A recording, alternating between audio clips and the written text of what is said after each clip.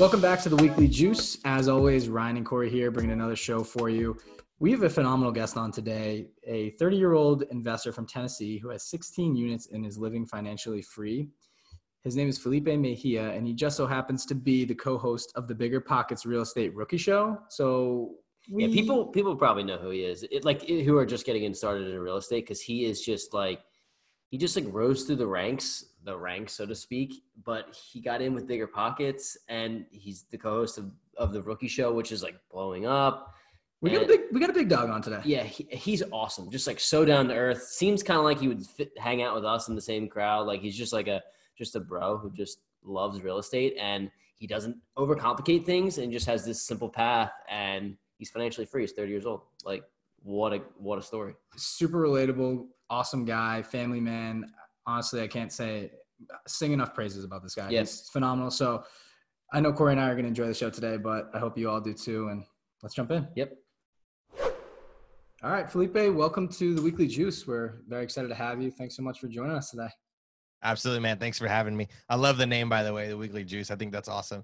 But I'm going to start out with asking you guys a question. Do you know the difference between the juice and the sauce? Hold on a second. Because I actually heard that the sauce is actually the better one. Because the sauce I heard the sauce lasts forever, but we're reversing that. Let's do it. Yeah. Is that right? Yeah. Do you know this one? Do you know this? No. All right. So I don't know about you guys, but growing up, how I grew up, like if mom brought home juice, it was gone within like 10 minutes of being home. So mom never brought juice home, but barbecue sauce lasted 30 days. So we always ask people, do you have the juice or do you have the sauce? Which is better though? The sauce is better. Yeah. We're the quick hit kind of guys. Yeah. We got the juice. but look, if we bring it to you, you drink it quick. That's all. Let's right? go. Yeah. I love it. Let's go. Depends what kind of juice you got. Exactly. Come on. Yeah. That's true too. Oh, that's good stuff. Damn. It got me rethinking, but all right. Well, Felipe, like I said, pleasure to have you here. Honored to have you on the podcast. You have an awesome background and kind of history in real estate and podcasting. But if you could just kind of give a little background on yourself, where you're from, what you do, and then, kind of dive into how you got into real estate. Yeah, absolutely. So first, foremost, I am a Christian, a father, a husband, real estate investor. Love what I do. Got out of the rat race because of real estate. Learned real estate actually through my mom, who did it from a place of like, we're in a dark spot where my parents got divorced. So what ended up happening was my mom had to rely on real estate to kind of keep the bills paid and us afloat. I always tell the story, like I never felt poor or drowning in debt or anything when my parents got divorced, but I did always feel the water at my neck. And that was always a really bad feeling. And when my mom allowed real estate into our lives by house hacking our downstairs basement, then we felt the water maybe at our chest or our bellies. Like it felt, okay, we can breathe. Okay, the dollar menu at McDonald's is maybe doable now, right? So the real estate allowed that for me. And then college happened and all that. And then eventually I ended up getting back into real estate because I found that was the best way. But that's initially how I started. It was because my parents got divorced and my mom found real estate as from a necessity point, not because it was like something she could do, if that makes sense. Awesome. That's a cool story. And by necessity, you found something that you actually ended up loving, which is a really cool kind of like way backwards into real estate, which I think is pretty cool. So you're from the Tennessee area, correct? Yeah, absolutely. Born and raised in Nashville, Tennessee. I've been all around the country, but I don't know, something about, the rolling hills of Tennessee here are just amazing. I love being here. Cool. So maybe share a little bit about the first dive that you had into real estate. I know that you got started in the mobile home space. How did it happen with you and your mom and that whole time frame? Yeah, absolutely. Great question. So what happened was when I graduated high school, most of my buddies were getting like their down payment for their car or maybe a graduation ring, or, you know, money was being spent on their gift or on something, graduation, high school. Just imagine when you graduated, right? So my mom's always been a little non-traditional. And I've always wondered if it's because she wasn't raised in the United States. So maybe she didn't know. So she's always given us and given, you know, everything she has to us. So what happened was I graduated high school and my mom wasn't aware of the traditions of like get a ring, get graduation presents, apply for college, and you know, do a graduation party and like all that. Like just wasn't traditional in that way. So my mom actually, when I graduated, said, I'm not going to give you any of those things, but I'm going to give you my half ownership of a mobile home that she had. So she got remarried and her and my stepdad bought a mobile home, and she said that she was going to give me her half ownership in it. And I told my stepdad if I could buy him out of the other half. And he said, yeah, that's fine. I gave him like $3,000 or something. I'm sure it was more than that, but that's all he asked me for. I worked with him, paid him his money, and then I got the mobile home. And luckily enough for me, my mom gave me my first tenant, who is still with me today. If you've heard any of my podcasts, you know about Victor the painter. Yeah. And he's been with me since, dude, 2008. So he is still with me now. We actually have a job next Thursday that I put him on. I help him out a lot by finding him gigs and stuff. But anyways, so my mom actually was renting to Victor the painter in our basement back then. And she was like, here, you know, you can have him as a tenant after I graduated high school. And his rent was $500, and I think the lot fee for the mobile home was $350. So since day one, I've been cash flowing, literally since day one. Wow.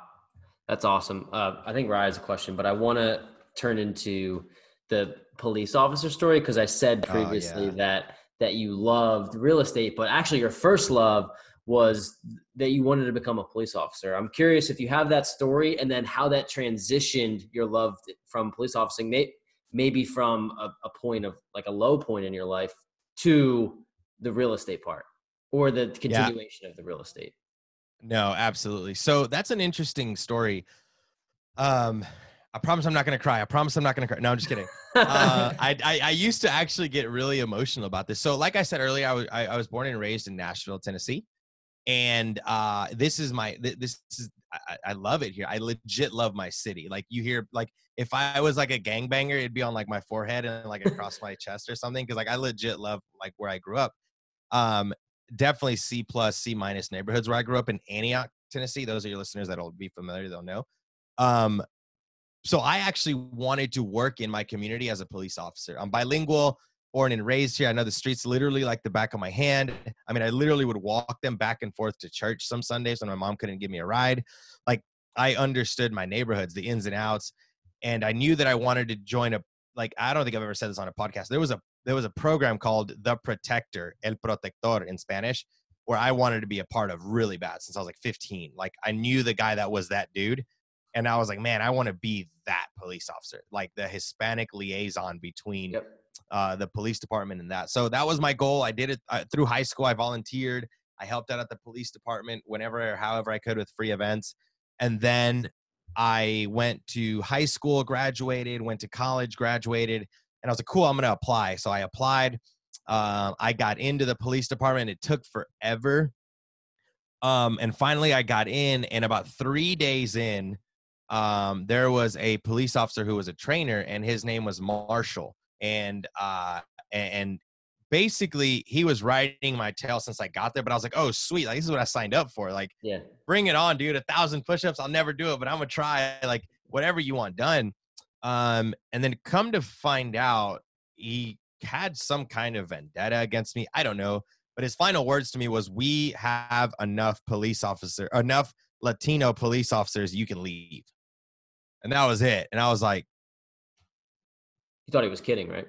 I did. I was like, cool. Like, this is awesome. Like, whatever. Like, heck yeah, dude. Like, I can take it. What's up? And then like, he wrote me a pink slip, which is like a referral in high school or something. And supposedly I got in trouble, and I was like, oh, sweet. Like, I can do this. He's going to send me home. So he sent me home, and he was like, you got to get me 10 pages, 10,000 words or something like undoable in 12 hours before you come back. So what I do is I started writing like crazy. I had my wife helping me, like just like we were gonna do this, and I brought it back, and he was like, "I told you to do it in pen, not in pencil." And I was like, "This dude, this is crazy," but I was like, "I love it, like sweet." And he was like, "I'm serious though. If you ever come back and step grounds on this, I'm gonna arrest you for trespassing." And that's when I knew he was serious about not letting me become a police officer. So I got in my truck. I cried all the way home as a grown man, and it broke me. It was insane. It really felt like the last 6 years of my life were shattered. 3 years of college and then 3.5 years of high school. I was like, this isn't okay. Like, Because you made this your world, did you not? Yeah. Oh, Like, yeah. this Since was- I this was is like in ninth grade, I knew that this is what I wanted to do. I even graduated in my bachelor's degree in 3 years so that I could do it quicker. I think Because this no makes one your told me. story that much better though, because of like Yeah. where you came from, and to take that, we talk about it pivoting, like the pivot point where you're like, okay, I guess this isn't going to work out. Now I get to Now pursue what? something else, and you can dive Or into now that. why, I should say. Yeah, exactly. So like after the police department, I could have took this one or two ways. And I remember that I was like, oh my gosh, this door just shut and it's the only door I know. But if you know, let's say a house has, you would think just one entrance, but no, it has like 10 windows. So yeah, the door was shut, but now 10 windows opened. And it felt, at first, it really sucked. And I mean, for a long time, like 6 months to a year, it hurt and it sucked. And I would have like emotional breakdowns and it was just terrible. But then I slowly started realizing that like God was opening other options for me now when I had such a narrow mind about that. And now I have more options that I can take. I don't know if that really makes sense, but like it just opened up. Like now the world is mine. I can do whatever I want now. Once you accepted it, kind of. And I think we know your story a little bit too. So like I know what some of the doors that and windows that you say that open, but can you explain how this pivot point in your life led to honestly flourishing in real estate? Excellent question. So because that door shut, I started Ubering. I started Lyft driving. The whole shared economy. I worked on a construction site where I met painters, roofers. My whole network now of people. I mean, I just started building a foundation that I was able to build a real estate empire on that most people don't get to do. You know, when I first started in real estate, I was like, man, I'm nobody. I know roofers, painters, drywallers, laborers. I know subcontractors and contractors. What do I know about real estate? And then I'm like, wait a minute. I know everything about I can literally build a house with the people that I know. So like my buddy Diego Corzo says, I'm using my weakness as now my superpower. So that became my like, no, I can do this. I can leverage the people that I know at half the cost that the regular guys are doing it at, right? I mean, someone's building at $70 to $80 a square foot. I can get it done for like $40, $50 a square foot because of the people that I know. So I was able to leverage that when I started building out my the way I do my real estate now. So what does your current portfolio look like, just for listeners here, just to build out the Sure. plan? So 16 units, 8 houses, 40 something tenants. Basically what I do is I buy single family homes that have basements. So I don't know the builder that decided that this was a good idea, but he was thinking of me. He had to. So there's a builder in Nashville in the 70s that was building single family homes with 3 bedrooms upstairs, a kitchen and a bathroom and a living room, no true master. So just 3 single bedrooms. And then the downstairs was a 2-car garage and a giant loft, like a 16 by 20 or the size of the house, basically. And like, who buys that house? A single family with 3 kids and a mom and a dad's not going to buy that house because there's no true master. And where are they going to put the kids? And then the single guy or girl isn't going to buy that house because they don't have 3 cars to put in. I mean, it's such a waste. It's a terrible design, but it's perfect for me Because then what I do is I go in and build out the downstairs, leveraging those guys that I told you I know, adding plumbing, electrical, and 3 bedrooms downstairs, literally doubling my living space, purchasing a home as if it was a 3-1. I converted into a 6-2, being able to house hack the mess out of that house. Gotcha. So is that how you kind of built momentum, where you would purchase a property, house hack it, build up cash reserves, and go do it again? Yeah. So as I told you earlier, Victor the painter is my my day one tenant, and what he taught me was that I didn't have to pay a mortgage. To this day, I don't pay my own mortgage. I never have. My goal is never to.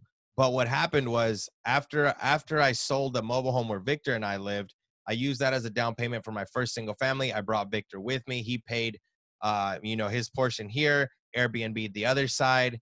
And then I just started slowly building my portfolio that way, saving the money that I would use as a mortgage payment to purchase more rental properties.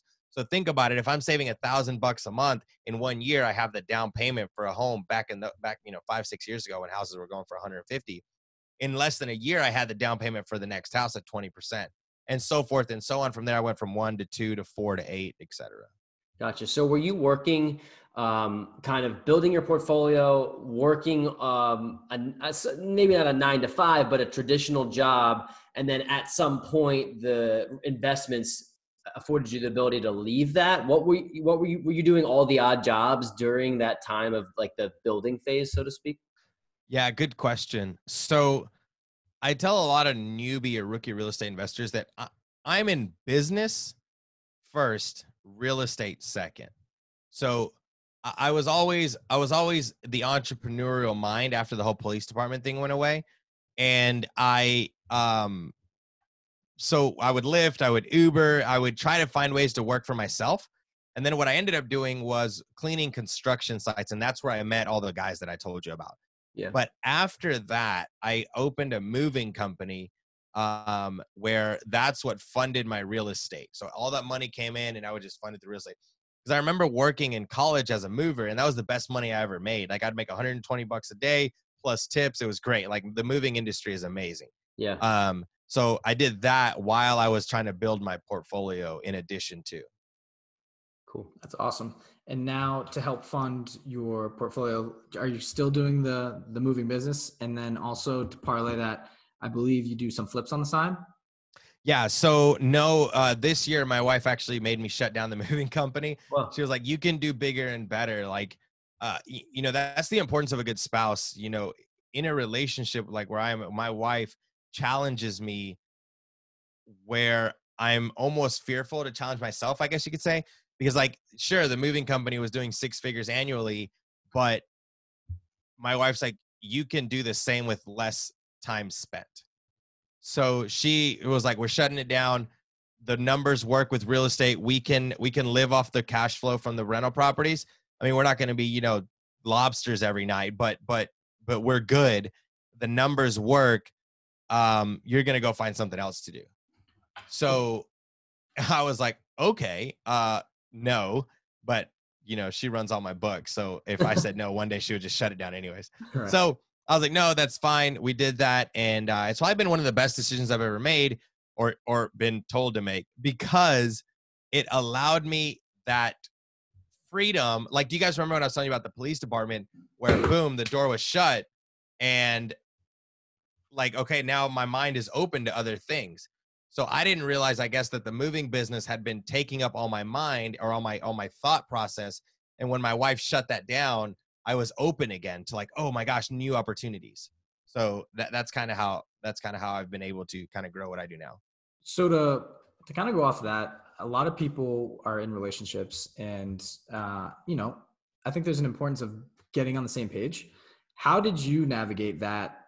I guess that roadmap of like, okay, I have a great spouse, but I have goals and visions. How am I going to make this work for my family? I think any advice you could share with that would help out a lot of people. Dude, excellent question, because I get that a lot. So for me, luckily, I was blessed with an amazing wife who, follows me sometimes even into the darkness, and we figure it out. But I think for a lot of people, the answer would be more, don't tell your spouse or your partner what's going to do or what you're going to do or what's going to happen, just show them.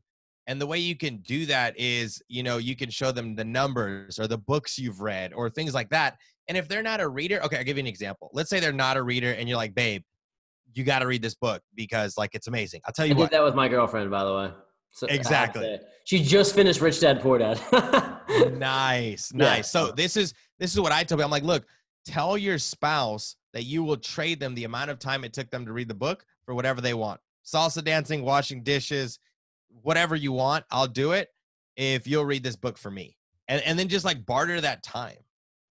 Cool. That's a really great point. I think that's an important. You didn't do any of that, did you? Huh? You didn't do any of that, did you? She was like kind of had her toes in because I helped her like get rid of credit card debt and stuff. So she was like, okay, at least I know this guy at least knows something of what he's talking about. So she was kind of willing to do it. I actually haven't asked her what she thought of the book yet. I'm going to need to barter. I know for sure. Yeah. My wife is like bookworm. She's read 36 books this year already. Insane. Oh my gosh. That's amazing. I'm handing down Rich Dad Poor Dad and we'll go apple picking. Just Whatever you want. Sneak it in the Pumpkin pile. Yeah, just sneak it into one of those Becks about. That's hilarious. Or I'll just read one of her Christmas novels that she loves reading so much. There you go. But I think that is really important because it can divide relationships at some point, because Rye and I are in the similar path where we know that real estate's going to be a really big part of our journey, but it also takes some sacrifices because we're in our late 20s, right? Sure. Felipe, how old are you? In your mid 30s? I literally just turned 30. Okay, so Rye's turning 30 in November, so we're the same age essentially. So it's like, exactly. Once you start a family and all these things, but there are some sacrifices. I guess maybe to speak a little bit about some of the sacrifices that you make up front in your 20s, in your late 20s, that have helped you get to this point, because house hacking can be looked at as a sacrifice to some people. So let's clear it up here.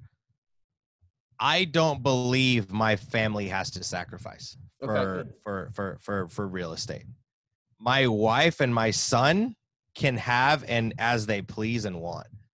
I'm the one that's going to be sucking down water and lemon and bread if we go out to eat, so that we can have for the things that are nice, right? My son loves Chick-fil-A. I'm not going to tell him, hey, dude, you can't have Chick-fil-A because daddy's got to invest in a rental property. No, I got to figure out how to make enough money for my son to have Chick-fil-A, which is the way he says it. And Chick-fil-A, it's funny. I have to be the one to sacrifice. Now, if my wife is like, hey, babe, I'm down, like we won't, I don't know, fill in the blank, whatever, then, and my wife's great at that. But like, I never preach or teach or mentor people and say, hey, take the food out of your family's mouth for you to follow this real estate deal. No, dude, it's up to you. So why don't you get up at 5 a.m. and go Uber for 3 hours, come back home, shower, and put your son on the bus. And then boom, you've made an extra $200, $100 that day, or whatever the case may be. Or why don't you learn how to wholesale? Or why don't you learn how to flip properties? Or, educate yourself on something. But that should never fall on family. Like, hey, we are going to make this sacrifice for, I just don't believe that. And I think gurus might tell you different. Like, no, make your family sacrifice too. And I don't know. I just don't agree with that. Like, personally, I try to take that on myself. And then we reap the rewards, right? So to me, that's more important. Yeah, I totally agree with you, by the way. I think that's a really good point. While we're on this topic, you've built this portfolio. I believe you said 16 units, right? Correct me if I'm wrong. Mm-hmm. Yep. You're just turned 30 years old. And this isn't, the question that I'm about to ask is not for you to toot your own horn or for you to brag, but I'm curious, like, what you think has created this path for you to become successful. Like, maybe what type of characteristics that you've had to develop or that you've had innately in you, because it may show more individuals that like they think this way. It may help the next person, kind of like you do with coaching. I'm curious, what are some of those things that you feel like some of those characteristics that, that you've developed? Yeah, absolutely, man. So, you caught me off guard. So growing up, growing up, I was too Mexican for the white kids and too white for the Mexican kids, because I grew up here. So I spoke great English. So the Hispanic dudes were like, well, you're not Mexican like us, dude. You speak great English. You were born here. You have all the rights. And then the white dudes were like, dude, you're brown. Okay. So like I never really fit in like to the best, if that makes sense. Like I was never called on by the teacher to like help with stuff, or, you know, I've always wondered like, how come like teachers have teachers pets and I was never like that one? Or why do I never get to be the line leader? Like now as older, like I kind of see that. Come on, I'm born and raised in the South. Come on now. So that was always weird. And then in college, it's kind of the same thing.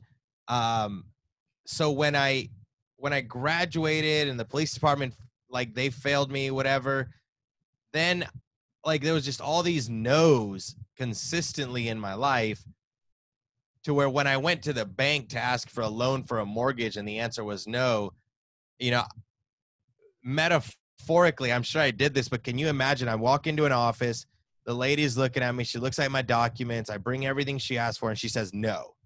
So I turn around, I walk out. Right before I close the door, I say, you know what? Do a 180. Why? Why can't I get the loan? And that catches people off guard. When someone has to give an explanation for systematic fill in the blank, I don't know. It's really hard to be racist at the bank because like they have laws that they have to abide by. Right. So it's like, why? Explain to me why. I'll be back in a week to fix that. So after a while, I figured out that if I can check all the boxes at a bank, I'm going to get funding. Whether they like it or not, I'm going to get funded. So asking why is a grit. Yeah. It's just I need an answer as to, I'm okay with the no. Felipe, you can't play in the NFL because you're not 300 pounds you know what I'm saying? Like I can accept that. Yeah, I'm not dunking. But if you can't tell me, exactly, I'm not dunking on anybody. But if you can't give me a reason as to why not, then we got problems. Cool. I think that's a great answer.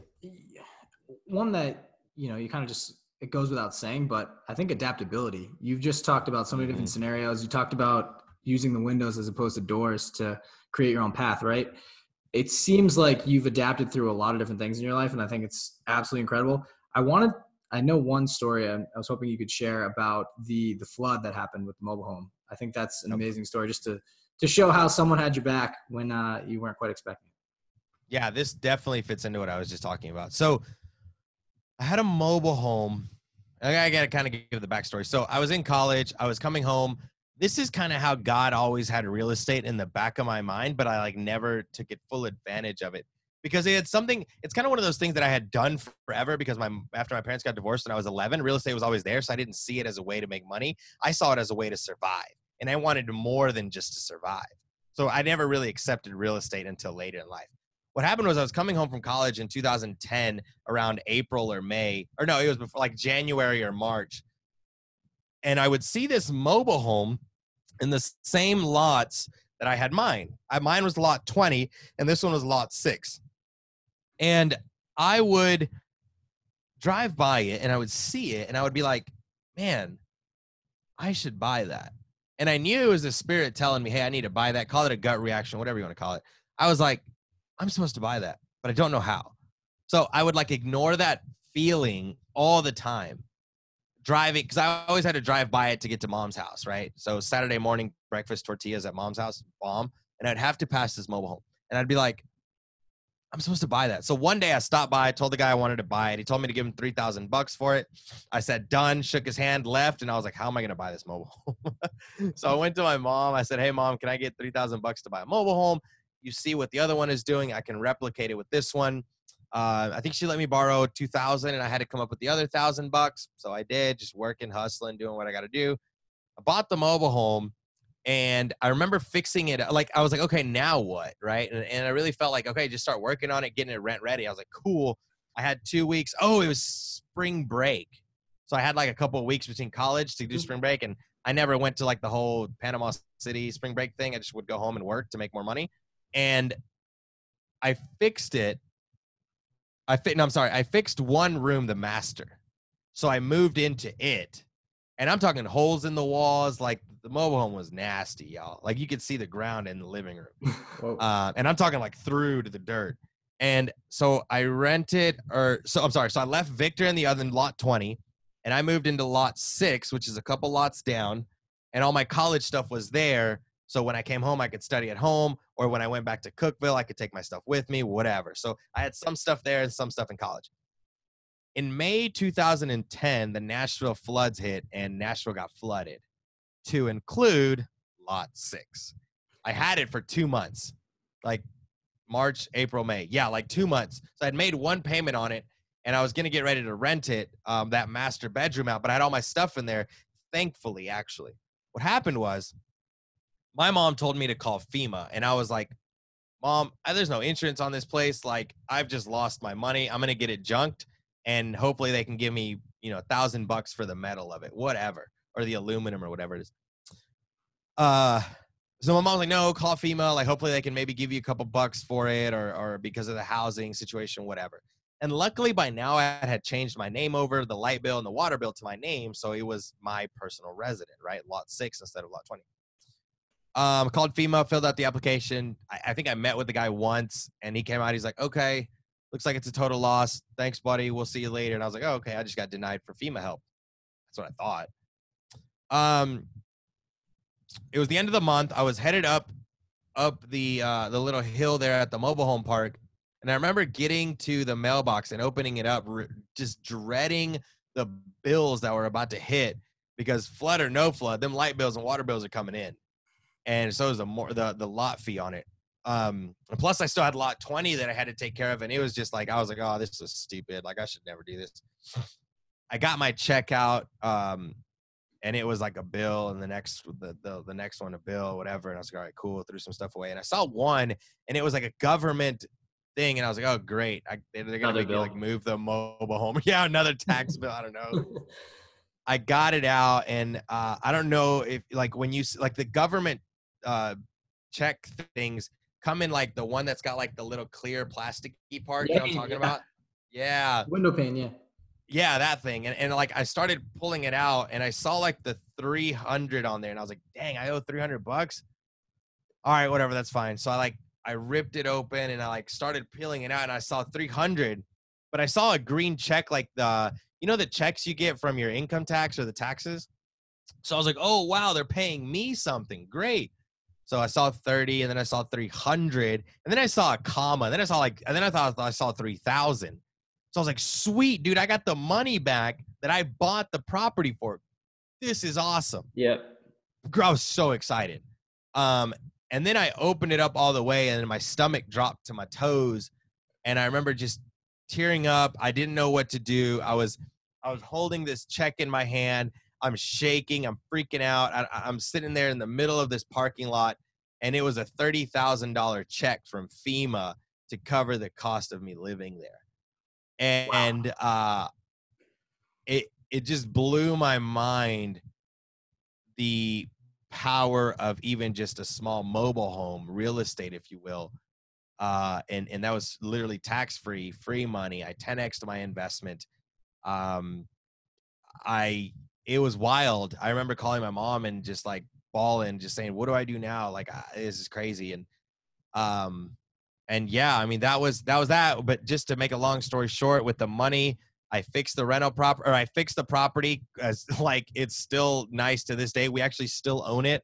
And like every responsible college kid, I went out and bought myself a sports car with the rest of the money. As you should have, man, because that was I should have. It's seriously, because it took you to this low. Like I'm thinking, very low. When I had like a mini flood from a rain in my house, very minor, but even in that moment, I was like, you kind of assume the worst. And for you to be in the situation where everything gets flooded, you think you're going to lose it all.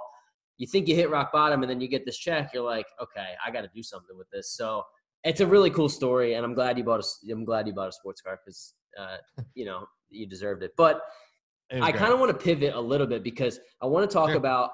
I have written down here your first real estate deal, but I really want to talk about more just a typical real estate deal for you, because you mentioned how you turn these homes into 6-bed, 2-bath, I think is what you said. I'm just curious if you'd be willing to walk us through some numbers on one of your typical homes, maybe what you buy it at, what you turn it into, and then what it rents for, and kind of your just how your investment works. Yeah, absolutely. So one of the things that I do is I find that house that I explained earlier, right? Yeah. The 3-bedroom, 1 bath with 2-car garage and loft. The first thing that I do is I go and look at the property, but so that I'm not wasting time, I literally take my contractors with me, plumber, electrician, and framer.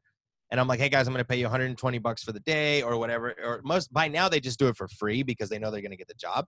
But they come with me and I walk the property with them and my realtor. And I'm like, hey, framer guy, which is my framer Chicho. I'm like, hey, Unc, can you go downstairs and how many bedrooms can we get out of there?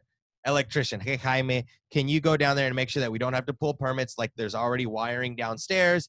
There's already enough space in the electrical box. You know, can you just check all of that? Great. My plumber, hey, dude, can you double check that there's plumbing downstairs, that there's a washer and dryer, because that indicates to me there's hot and cold water downstairs already, and a waste. So your washer has to get that water into the sewage system. So if it's downstairs already, that means there's already plumbing down there for a shower. A washer and dryer to me is the equivalent of a full bathroom because it's already got the electrical and the plumbing that it needs. Interesting. And then so I take my 3 guys and then I look at the property. If the property makes sense, when they tell me what the cost is going to be, then I buy it. So let's run some of those numbers. Let's say that the property valued at $220, I have to get it for less than it's going to cost me to build those bedrooms downstairs. Let me explain. If my people tell me, hey, it's going to cost $5, and $5, that's $15,000, then I have to get the property at least $15,000 under market value because I'm not going to put $20,000 rims on a Honda Civic. Does that make sense? Yep. Come on now. Y'all get it. I love that. I like that one. All right. That was a good one. I really tried on that. Was that the juice? Yeah, hey, that was the sauce. That was the sauce. That was the sauce. All right. Does that make sense though? So like, I'm not going to invest more money in a property than it's worth. So if they're asking for 200 and it's worth 220, I know I'm going to pop 15 into it. Done. That's a home run all day, right? I'm going to stop real quick. Just a question about What's that. up? Do you use a 203K loan and put the rehab in the cost of in the mortgage, or do you take that $15,000 out of pocket? Yeah. So I'm going to explain it to you the way I explain it to everyone. Dude, I'm not fancy. Cool. What's a 203K loan? I'm just kidding. I do know what it is, but when I started, I didn't. And I didn't act like I did. Like, no, I would save up 15 grand so that I knew what I was doing. Dude, these hands don't lie. They're calloused. I worked for that stuff. Nothing against people that do it better than me because, yeah, you can get a 203K loan and do this and get fancy and yada, yada, yada. Dude, remember when I graduated high school, I didn't know I was supposed to have a party. Like I come simple, bro. Like as simple as it comes. The house is 200,000. I need 15,000 to build out the downstairs. I got to go put 20% down. That's just what I did 8 times now. Right. So super simple. And that's what allowed me to have the net worth, the cash flow, everything organically by me working for it. Cause I've had to do that my whole life. And to answer your question, a 203K loan is basically the bank giving you the money for you to build that out. I mean, yeah, I guess you could go that route, but no, I didn't do that. No, it's cool I think it's cool that you didn't because you had the sweat equity into it and you know that you want it to be tangible and in front of you. What is that? Yep. What does it rent out for after you finish the rehab? Sure. So yeah, let's run the numbers on that. So when I go for a $200,000 property, my mortgage plus insurance plus all that's probably going to be like $1,300. Another $250 in bills, maybe $300. So maybe $1,600 a month all in. So my upstairs is going to rent for $500 a room, which gives me easy math, $1,500. I'm negative $100. Yep. Most people aren't buying that house because of that reason. Not Felipe. I go downstairs and now I rent the downstairs for $400 a room for 2 rooms. Plus one of the rooms for $600, the big loft that I told you about. So do the math, $1,400 minus $100 that I needed for upstairs, $1,300.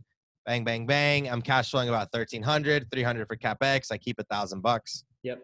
That's great. That's simple, dude. It's awesome. It really is. Like if you can cash flow that much by affecting the property the way that you do, it's incredible. And you say you rent it by the room. So does that mean that you have, like, you don't have family staying there? You have like either like single adults that want to rent a room to themselves. Is that the idea? Yeah, no, we don't have single kids. That would be weird. We have single adults, not single kids.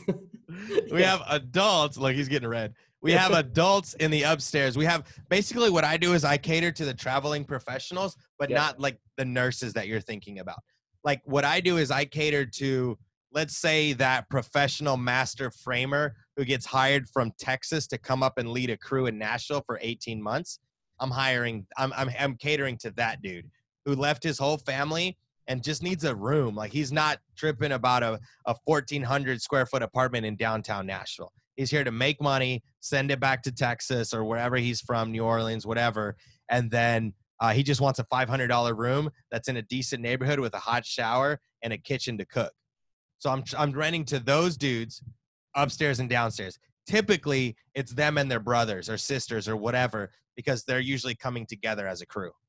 That's awesome. The reason he's so successful is because of how well you know your niche. Like, let's calculate. Yeah, remember, I was on the construction site. Remember, guys, I was pushing a broom. So I know the story of the Mexican dude that's like, no, I'm not from here, bro. My family's in Texas. I'm here for 18 months on a contract, and then I bounce. I'm like, sweet, where do you live? He's like, at the hotel. I'm paying $1,000 a month or whatever, a week or whatever. Yeah, way more. I'm like, probably. Whoa, that sucks. So like, I was like, I can tap into all of these people. You found your niche. Yeah. So exactly. A couple questions here. But first off, how do you essentially market your properties? Like, I know you know how to speak to them and I know you worked in that industry, but like, how do you get your properties in front of them and say, hey, listen, like, this is what I have open? Yeah, good question. So Facebook Marketplace and Facebook groups is really cool. Yeah. So like, it's so weird how people adapt. For example, there is literally like 60,000 Hispanics in Nashville that are traveling professionals that literally will pass the room to each other and say, hey, I'm leaving this room next month. You can have it. And then it just gets passed on and passed on and passed on. So by now I'm known as that guy. Because I have Hispanic tenants, and they did that. Like, they're like, oh, I know somebody else who can fill it. And it's a cultural thing, which I think is great. They're always helping each other out, trying to get new people into the unit. Like the guy I bought one of my properties from, like I inherited the tenants, but he was like, yeah, these are people that I know that knew other people. It was a warm lead. Yeah, it's great. So it's cool. Sorry, go ahead. It's just like that. They communicate to each other. Hey, I'm leaving. Here's the next crew coming up behind me. You can rent to them, and so forth and so on. So yeah, I have a band of brothers upstairs, a different band of brothers downstairs. And what's really funny is most of the time they work together, the upstairs and down. Hey, like, I know you you're the framer, I'm the plumber. Like, yeah, we're working on the same construction site. So it's pretty chill. So that probably helps when it comes time to fix something in the house. I assume that they don't have to do much. Yeah, most of the time they fix it. That's amazing. Yeah. So another marketing question here for you too, but it's essentially like how more so deal finding. Like, how do you find your deals? Specifically these properties, you said there's one builder in the 70s, I guess, that specifically built the type that you're looking for. How do you find those? Yeah. So like I said earlier, man, or like you said earlier, it's my niche and people aren't looking for these homes. So the moment they come available, I'm like, okay, that's a nice house. I'll go look at it in the next couple of days or today or tomorrow, because no one's looking for that house. Cool. So I MLS, really, just really simple MLS. So I'd love to tell you a fancy story of how I dropped 20 or 200 mailers and like, I was hoping you had some mailer stories. We don't want that. Dude. We don't want that story as much, because like, we want people to realize that like, you can find deals in the MLS all day. Like, it just got to fit your goal, dude. Yeah. I mean, like I said, for me, I'm not fancy. If you were like, Felipe, what's your cash on cash? What's your ROI? What rule do you use? I would literally look at you and be confused as crap, because I'm like, dude, I don't know. I know that I make $1,000 in cash flow per house. Define that how you want. Yeah. I think the best part about what you're saying is that you're not overcomplicating it, and you're not getting flustered in the details. It's like, this formula works. I'm going to do it. I'm going to do it again. I'm going to do it again. And like, I think that's honestly advice for us, because we're both sort of pretty analytical guys. So where we're like, we have to get the numbers right. And it's like, you can kind of fail forward. Like, as long as you know you're buying a good deal, and it is a good deal when you buy it, and you keep buying those, it's going to work out, right? I believe Exactly. I believe one of your mantras, Felipe, is take care of the big things, right? And worry about the little things after. Yep, exactly. Is that Yeah. I've heard that. Yeah. So what he's saying is I worry about the big things. Like I worry about the mortgage payment. I worry about I'm going to rent this place out for $1,500. I'm not worried about, oh, I got to save $50 in a month for CapEx. Dude, if I'm making $1,000 in cash flow a month, I'm going to be okay. Yeah. Like it's going to be okay. So I don't bury myself in the details. People say the devil's in the details, and that's true. But if I'm worried about the dollar, I don't have time to worry about every single penny. That still equals $1 when you get 100 of them. So when you have 100 pennies, you can analyze every single penny, but it's still only $1. So why not focus on the dollar versus the 100 pennies? Does that make sense? Beautiful, yeah. It really, like, it makes so much sense. It does. I It think I need makes sense, dude. I see what you did there. That was a good one. That was saucy. Waiting for that one. He's good. I was waiting for that one. So, That was funny. I know we talked a lot about numbers, properties, etc., but I know you're a big family man, and you want to take care of your legacy. There it is. Oh, there it is. There's Love just- it. There you go. And I say There he is, right give there, thanks too. I love it. It's awesome. Yeah. And I think a lot of people listening are too. I know myself. I am. I want to know specifically for you, like, what is almost like an end goal here, right? Like, as of now, I believe that you're financially free, correct? Yeah. Like you and your family can do what you want based on your real estate. Did you have a certain number of houses or properties that you needed to attain to reach that number? And when are you done? Or are you just going to keep going? Yeah, that's an excellent question, man. At first, I didn't know. And I think that's why I bought a multifamily here, a 6-unit apartment complex there, a mobile home here, a flip property there, because I didn't know my goal. And then one day I had to sit myself down with my wife and was like, dude, what is my selfish, independent, personal goal that's going to most positively affect my family? Say that 5 times fast, right? That came off the top of my head. So Well, like I had to, you got to record it. That's good. I had to figure that out and say, what do I want? It's not $10,000 a month, 100 million units. It's not that. I read a book called Life and Air. Brandon Turner, shout out to Brandon Turner, OG, for recommending this book to me. He said, Felipe, read Life and Air, because I had told him, like, dude, I want to do this. I got this much money. I'm really good, yada, yada, yada. And he was like, dude, read this book. And I read it, and it rocked me, dude. It's one of those, like, read over and over again type of books, because it talks about, I'm not going to give away the story, but it talks about this dude who, like, built a massive company. One day he went to one of his houses. He got hit in the back of the head with a thing. Someone almost robbed him, and he was trying to figure out, like, why he was doing it all. And at the end of the day, he figured out that he had a goal, but he was trying to purchase the goal instead of allow the goal. And let me explain it this way. I don't have a numbers goal anymore. My numbers goal, if you want to set it as that, is more of a time. How much time can I physically spend with my family before they either get tired of me or I have to go back to work? So that looks like this. Let's say I have 2 real estate deals. One pays me $1,000 in cash flow, and one pays me $500 in cash flow. But the $1,000 is going to take 3 times more of my time monthly than the $500 goal or the $500 cash flow. I would used to have taken the $1,000 because on paper, like you guys, makes more sense. But my goal is time, so I'm going to buy the property that gives me my time back, right? So does that relate to kind of your market in terms of maybe buying in a better area because the tenants might not give you as much issue? Is that where you get that time kind of valuation from? Is that what you mean? Yeah. So my goal is going to I always look at a deal, and I don't do 1% rule. I don't I don't get strategies. My strategy is, how much time is this going to cost me? People are like, oh, dude, it's going to be a $50,000 payment, $16,000 rehab, yada, yada, yada. And I always wonder, I'm like, I'd love to see if in there, and I'd love to see you guys in your analysis, where is your goal at? Go look at the analysis you did on the most recent property And did you write down as one of the X factors is my goal? How does this positively or negatively affect my goal? And if that's not in there, you're building a bunch of different bridges and you have no idea what you're doing. Because if you don't have a reason as to why you're purchasing or doing that goal, then you're going to fail. So cool. I buy real estate, and so I do the numbers, quote unquote. After this, once we're done recording, I'll share my screen and I'll show you how I run my numbers. It's going to freak you out. And then at the bottom, I'm like, does this give me time or does this take time away? And that's my deciding factor if I buy a deal or not, or I flip a property or not, whatever. It's awesome. For people that don't know Felipe, like we're getting to know him now, or we listen to him on the podcast, on his podcast. Felipe is on the Bigger Pockets Rookie podcast. And I think you're one of the hosts, and I think it's a really cool, like, first of all, it's a great networking tool for you, right? I mean, sure.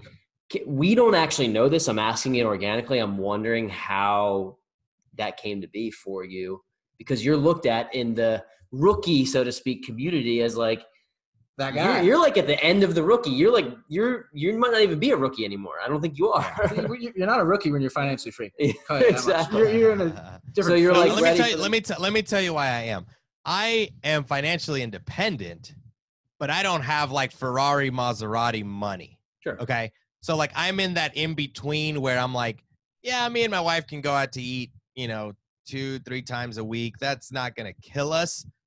But we also aren't taking, going down to Bora Bora in our thongs, sucking down martini money neither. Yeah. So once in a while you could. Every now and then. Hey, I can go try on my thong. No, but like so all of my money I've invested in real estate. So now I'm working on creating heavy cash flowing business where I can now spend as I please versus having to invest. Does that make sense? Absolutely. So I think everyone's goal should first be to reach financial independence, and then after that, create businesses that are cash heavy for you. So can you just define for the layman here, like financial independence? Like, what does that mean? Sure. So add up all of your bills, and you're also like your play money, your bills, everything that would sustain your life, and divide that by the amount of cash flow you need in rental properties. So what most people did when I first started, and then don't let me forget, I'll answer your question about how I got on the podcast. Yep. I don't want to forget that. But what I did was I did that. And then I said, instead of how can I get 100 properties to do that? I said, what is the least amount of properties that I can buy to give me financial independence, retire early? What is the fastest way that I can do that with the least amount of problems? And when I mean problems, I mean rental properties. And I figured that out first. So instead of buying 20 single family homes, I would buy 10 and then multiply the cash flow by 2, top and bottom.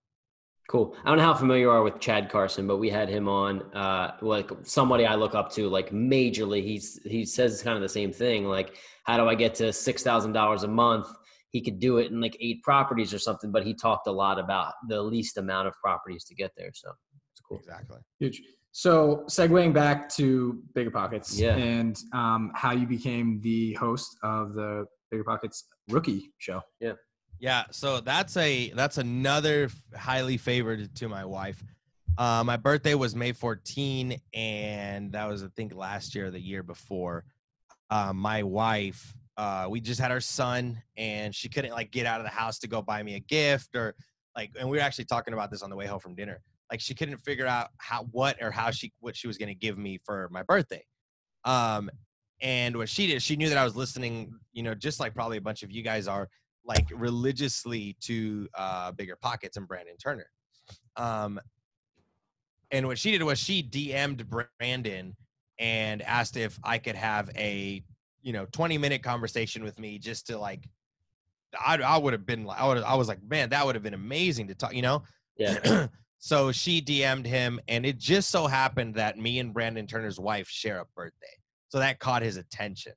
So all you guys that are gonna, that could be fake. Yeah, you gotta be. Like I said, I'm a man of faith, and I believe that God works in those type of ways. Yeah. And it just popped out of the pay. I mean, if someone's like, "Hey, dude, can you talk to my best friend?" this is his birthday, and it's like the same as your wife or your girlfriend or your stuff, you're gonna be like, oh, okay, that's actually pretty cool. Yeah, I mean, we share whatever. There's that immediate connection, if you will. That's small but enough. And he said no, because him and his wife share a birthday.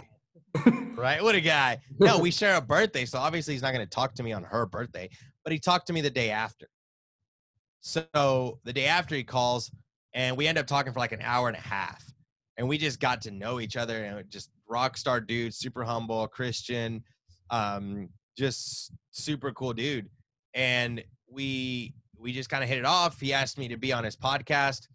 Then I was like, oh my gosh, this is amazing. I'm talking to Brandon Turner, and I'm going to be on his podcast. Like, whoa. And then my show did really well. Me and Diego Corzo, my business partner, are like a couple of the only Latinos that have ever been on Bigger Pockets.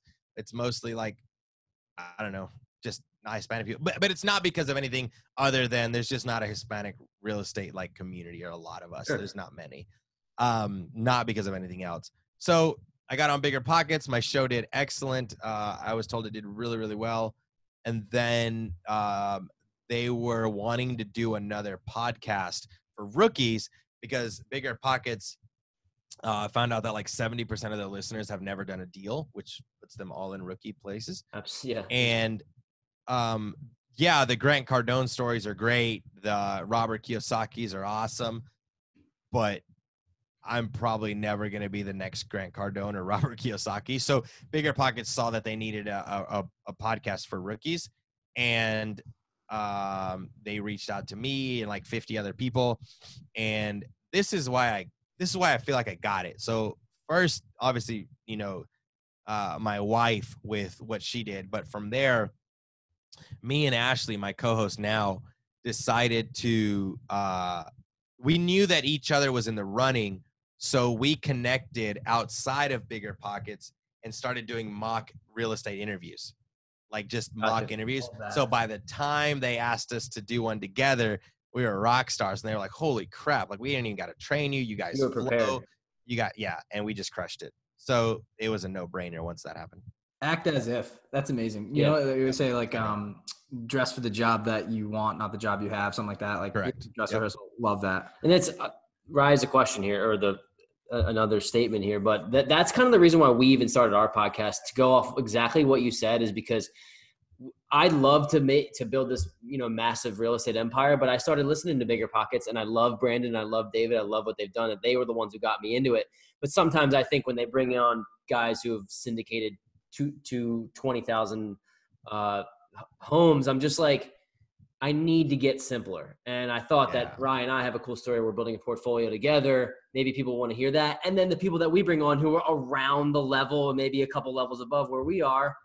And that's kind of similar with you on the Rookie Podcast. So it's cool. Exactly, dude. 30 feet in front of me is awesome. But what about just my next 2 feet? Can you help me with that?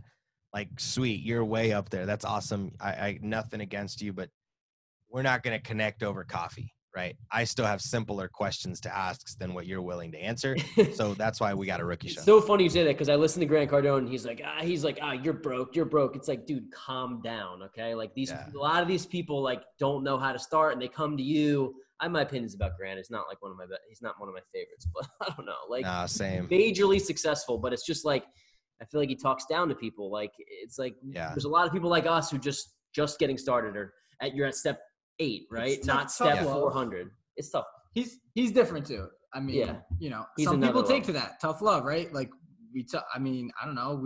Not to bring it back to the police academy, but like they were going in. You're like, let's go, bring it. What's next, baby? And whatever. I just think everybody's different. I don't want to bash anyone, but I agree. I'll do it. 2 steps from good cop, bad cop. This guy's totally. There you go. One last one in regards to, Bigger Pockets and everything. Yeah. At one point you mentioned that the way, I guess, a stepping stone to get on the show was you brought Brandon a deal of a mobile home. Did that ever come to fruition, or could you give us a little backstory on that? Yeah. So, okay. So I had Brandon Turner's number because we had talked from my birthday or whatever, but I wasn't going to badger him I knew that he was on level 30. So I was not going to ask level 2 questions. but I'm still level 2. So I was like, how do I connect with level 30 if I'm on level 2? I had to ask level 30 questions. The answer was irrelevant. That's great. The answer was completely irrelevant, but it was more about building that connection with him. I knew he was starting to look at mobile homes. I said, remember the lot 20 and lot 6 that I have? It was, it had gone for sale and then not for sale and then sale again, the mobile home park. And I was like, hey, Brandon, if I reach out to the dude, are you looking for a deal in Nashville? I can reach out about this mobile home park. And he was like, yeah. So we started talking more as friends, like just building that relationship. Who knew if the deal was ever going to work or not? That's irrelevant. What was relevant was me getting in with him. Bringing him value, right? He saw that you were a resource for him. And that was the biggest thing probably. He was like, exactly. This Felipe guy, like he has my interest in mind. Why would Brandon not then in turn have yours? Not forcing a relationship with 15 texts a day. Like I'm sure you deleted a million texts that you had set up for him. And I believe you said that actually. Yeah. And just like got on his level, but also it was organic in a way too, right? You crafted the relationship. Yeah. If you will. That's exactly right. It's amazing. Segue, I know we're kind of wrapping up here in a little bit. We appreciate your time. I don't want to like take too much of it, but I know you are a coach and a speaker. And if you could just like dive into that, like outside of Bigger Pockets and your podcast, like do you specifically mentor a group of people or what do you mean by coach? Sure. So same as most people that have something to teach, it's very organic. Just like my wife reached out to Brandon Turner, but just like I nurtured that relationship by allowing myself to be taught by him when it comes to real estate, by bringing him a deal that I knew nothing about, but I knew was his expertise. Inadvertently, he was coaching me because he was like, hey, Felipe, make sure you ask about this, and this, and make sure this, and let's do this, and let's do that. Wow, Brandon Turner's coaching me without him knowing. Make sense? I didn't ask Brandon to coach me. I brought him something in his wheelhouse that I wanted to learn. Cool. So, yes, I help people like that as well. Awesome. That's great. We think, like we said, we respect your time. We want to make sure you can get back to the fam. But our last segment of the show and kind of tying in here to our final thoughts is called the fresh squeeze of the week. We had it at the last drop. It's called the fresh squeeze of the week for like 4 or 5 weeks now. Might be the sauce now. I don't know. Yeah. But so, and the fresh squeeze is essentially like, what are some resources that have helped you or you found extremely valuable in your business or in your growth, whether that's a book, a podcast, an app, a tool, and then, you know, tying that into how you could help maybe investors that are just getting started. Sure. So, I mean, not to get like religious on you or whatever, but I think a lot of people will find value, and this is rarely talked about. There's a book in the Bible, the book of Proverbs. And I think even if you're not a religious person, you should read that as you evolve in your career in real estate and business, whatever, because there's a lot of just really good fundamental values that come from it. That's probably like a really strong resource. From there, it's just identifying your goal. Like, what is your goal and why are you doing this? Because if your goal is just money, dude, there's way better returns in real estate. I mean, way better returns in other stuff. Just freaking go gamble it away. I don't know. But you have to use real estate as a tool to get to your goal. So when you're buying a property, when you're buying this, when you're buying that, it has to underlyingly affect your goal positively. And once you've identified that goal, then you're going to do well in business because you're going to make decisions based on that. And the way I found out my goal was a book called Life and Air. That's one of my favorite books that I have. So yeah, book of Proverbs, the book Life and Air, like millionaire, but life and air.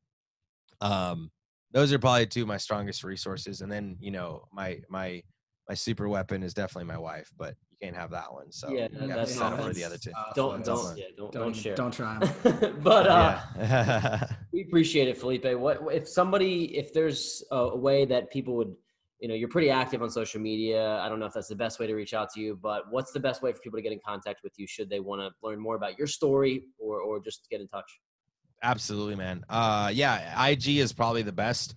Felipe Mejia, REI. That's my Instagram handle. And that's where I'm most active with everything I do. I got a YouTube channel as well, Felipe Mejia, where I talk about what I do with real estate. And that's more of like my active life of what I do in investing. So YouTube and Instagram are probably the most. Cool. It's awesome. Yeah, this has been great, man. It's funny. I feel like I know you just because of the Instagram and because of the podcast, but it's really great to actually get to know you. I hope we can stay in touch. We have some cool things going on, and I know that you're going to continue to build, and I have no doubt that you're going to get wherever you're going. So I appreciate it. Absolutely. Thanks a lot, man. We appreciate it. Thank you so much. Absolutely. Thanks for having me, guys.